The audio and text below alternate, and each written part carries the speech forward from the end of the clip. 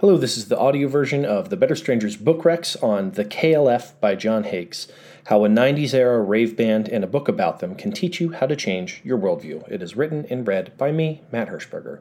Just for the record, if you go to the written version of this, you can listen to a lot of the music I'm talking about and also see some of the clips of the KLF burning the money. So it's worth checking out if you're interested. The 80s and 90s were a strange time for music. Studio labels were tightening their stranglehold on pop music, but the world was still bursting with new genres and trends like grunge, hip-hop, and rave music. One of the strangest pop music acts of the era was the British electronic band known as the KLF, also as the Time Lords, also as the Justified Ancients of Moo Moo. The KLF had a string of hits, including the number one single Doctorin The Tardis, which is basically just the Doctor Who theme mixed with Gary Glitter's rock and roll, which you probably remember mostly from Jock Jams, which is a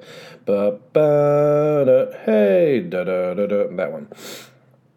The KLF produced great music for raves, but far more interesting than their music was their politics and their stunts. They despised the music industry and basically behaved in as alienating and as borderline criminal a manner as possible to more or less kill their own music careers. But every stunt they pulled seemed to only earn them the adulation of the music press. For example, they were invited to headline the BRIT Awards, and they made it as alienating as possible. They played their hit song with the extremely difficult-to-listen-to crust metal band Extreme Noise Terror, and then fired blanks into the audience at the end of the performance. They dumped a sheep's corpse at the door of the afterparty and announced their retirement from music. It was applauded as a wonderful stunt, and their cachet only went up.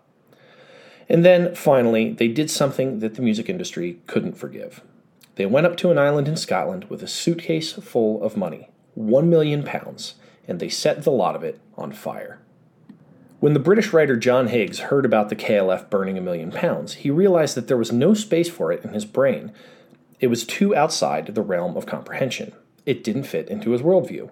Why would anyone do that? Was it irresponsible? Was it brilliant? Was it political? In order to make sense of it, he wrote perhaps the greatest nonfiction book I've ever read, The KLF, Chaos, Magic, and the Band Who Burned £1 Million. The resulting book is not only an examination of the history of the KLF, but also a look into how our brains work and how they are built to reject information that doesn't fit the reality that they've constructed. To do this, he goes off on dozens of tangents. He looks into why we believe in conspiracy theories, into Alan Moore's theory of magic, into how psychedelic mystics and chaos worshippers view the nature of reality, and how Doctor Who has influenced generations of Brits. What you come away with after having read this book is not only an understanding of what the KLF was trying to do, but also the process for rebuilding a worldview that has, for whatever reason, fallen apart. The world turned upside down. This is something many of us need in this moment.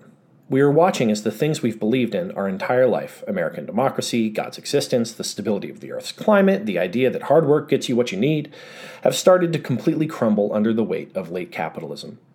As your worldview falls apart, you may find yourself clinging desperately and violently to outdated worldviews.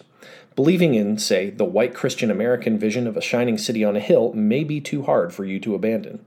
But you're going to have to blame something for the gaping holes in that worldview, so you might start going down QAnon or Hollywood wokeocracy conspiracy theory rabbit holes. Another, often scarier alternative to this is that you may fall into a state of nihilism, where you believe nothing matters and that we just drift through life. Higgs's book is the best thing I've read to date that gives us an alternative path. It shows us how our worldviews work, what their limits are, and how we can build up philosophical resilience in the face of chaos. It is also an incredibly fun read, and a special 10th anniversary edition has just been released. So I absolutely recommend buying it. I do not affiliate link in this article because you cannot find it on any sites that I've seen except for the bad one. There may be some on thrift books, but they were sold out the last time I checked. So definitely give that one a buy, and I will talk to you guys soon.